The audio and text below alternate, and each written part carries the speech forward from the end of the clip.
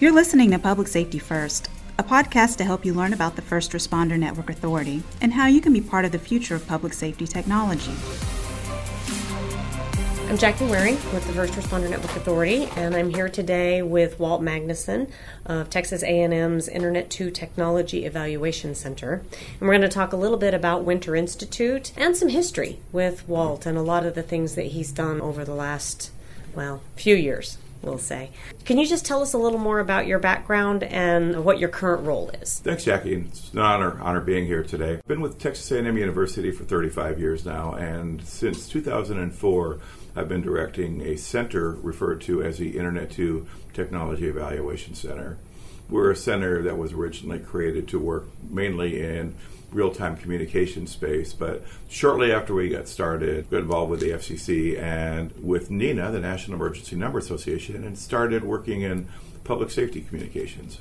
It's where we got started with this stuff and been there ever since. How have you seen the landscape of communications change during your career?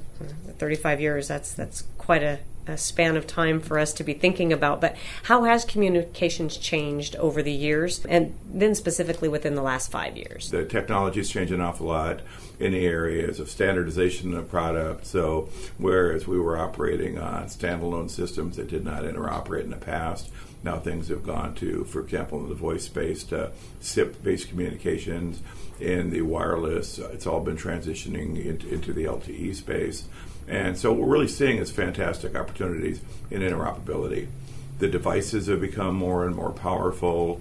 The applications are more enabled, and a lot of them are using services that can be shared. So it's very, very easy to develop new apps, whereas in the past you pretty much would have to develop the entire protocol stack.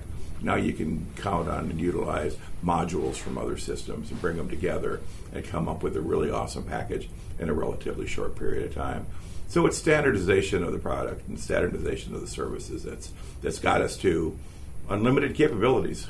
So we'll talk a little more about FirstNet in particular, and I know that you have a deep history with FirstNet. So if you could talk a little bit about your involvement with public safety broadband and your work in getting to where we are today with a nationwide public safety broadband solution.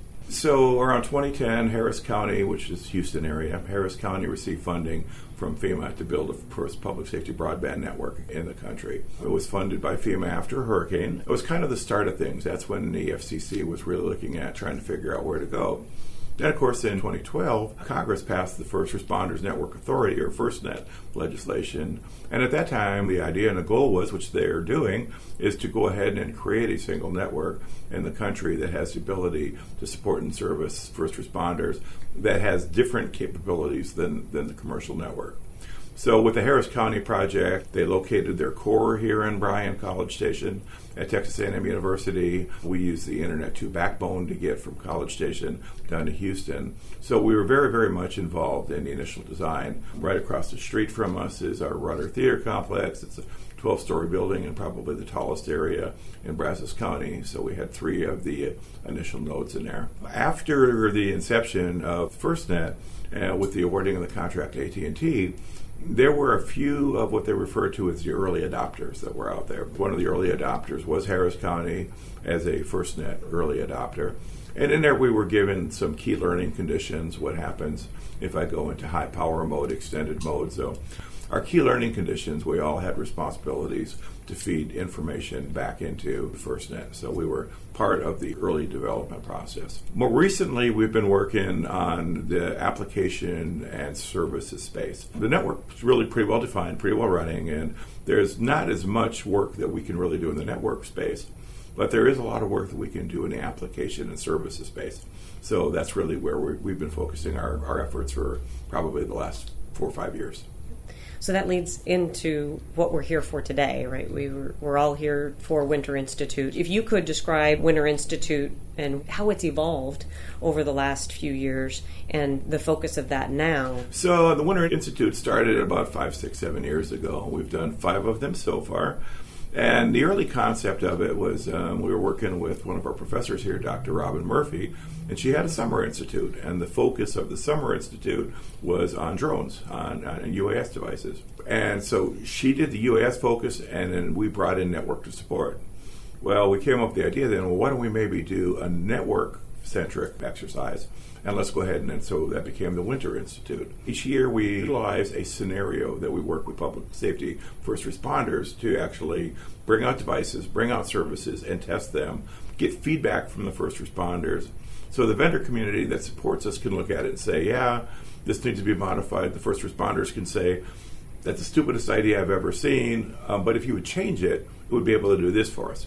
One vendor, I won't bring up their name, but one vendor about 3 years ago completely redefined or completely rewrote their user interface after one of the Winter Institutes because it was looking at some radiological detection equipment, and Texas Task Force 1 looked at it and said, that's not really the way we look at things. So they sat down together and talked, and they're going, that makes sense. So those are the kind of things we try to bring together. We utilize a place called Disaster City. It's several hundred acres of training facilities that they train about. Last year was 195,000 first responders. And we have buildings that they burn, collapsed bridges, derailed trains, underground tunnels, buildings that they climb, and abandoned warehouses and stuff like that are all part of the training facility. So we bring in the first responders, and they become part of the props. But then we also bring in the network. And then the network becomes the services on top of that. And the first responders get together, write the exercise, write the scenario, and then out of that, then we develop the after action reports. So a lot of the information that we're getting out of Winter Institute feeds back into the vendor community, feeds back into emerging technologies and those types of things. So from your perspective, where do you see communications going in the next decade?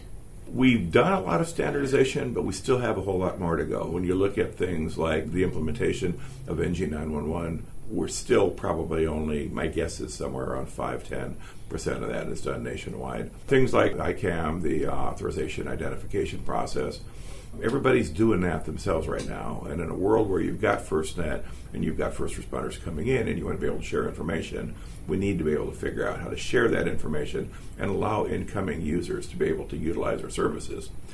The Bastrop fires here a number of years ago, it's one of the biggest fires in the state of Texas.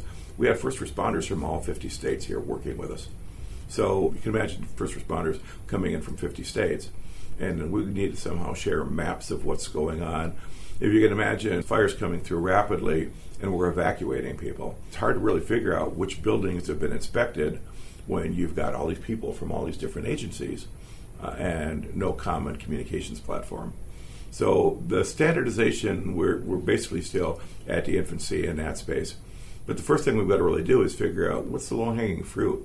What do we prioritize first? What are the areas that are going to give us the most benefit? Because overall, this is going to take 10, 15, 20 years to get it all done. And we can't really wait till it's all completed. We need to take small steps, but then benefit from those small steps as we do them. We talked a little bit today about a briefing that you did regarding 5G.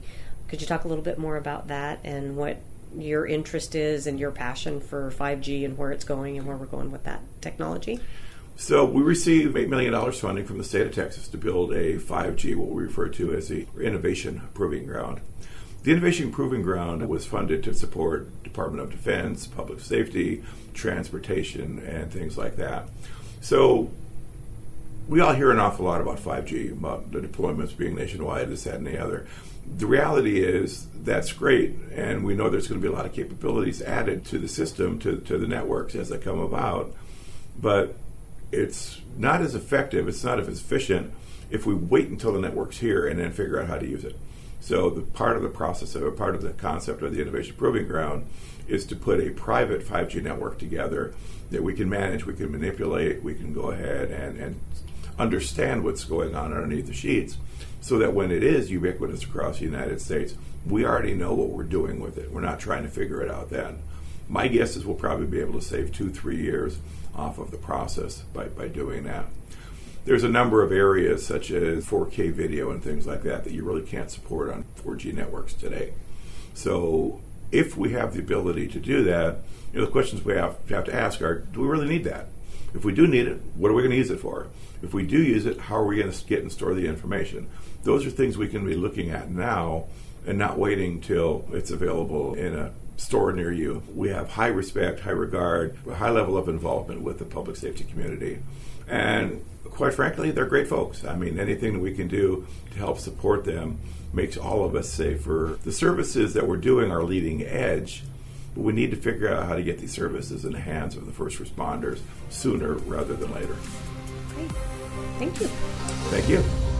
Thanks for listening today.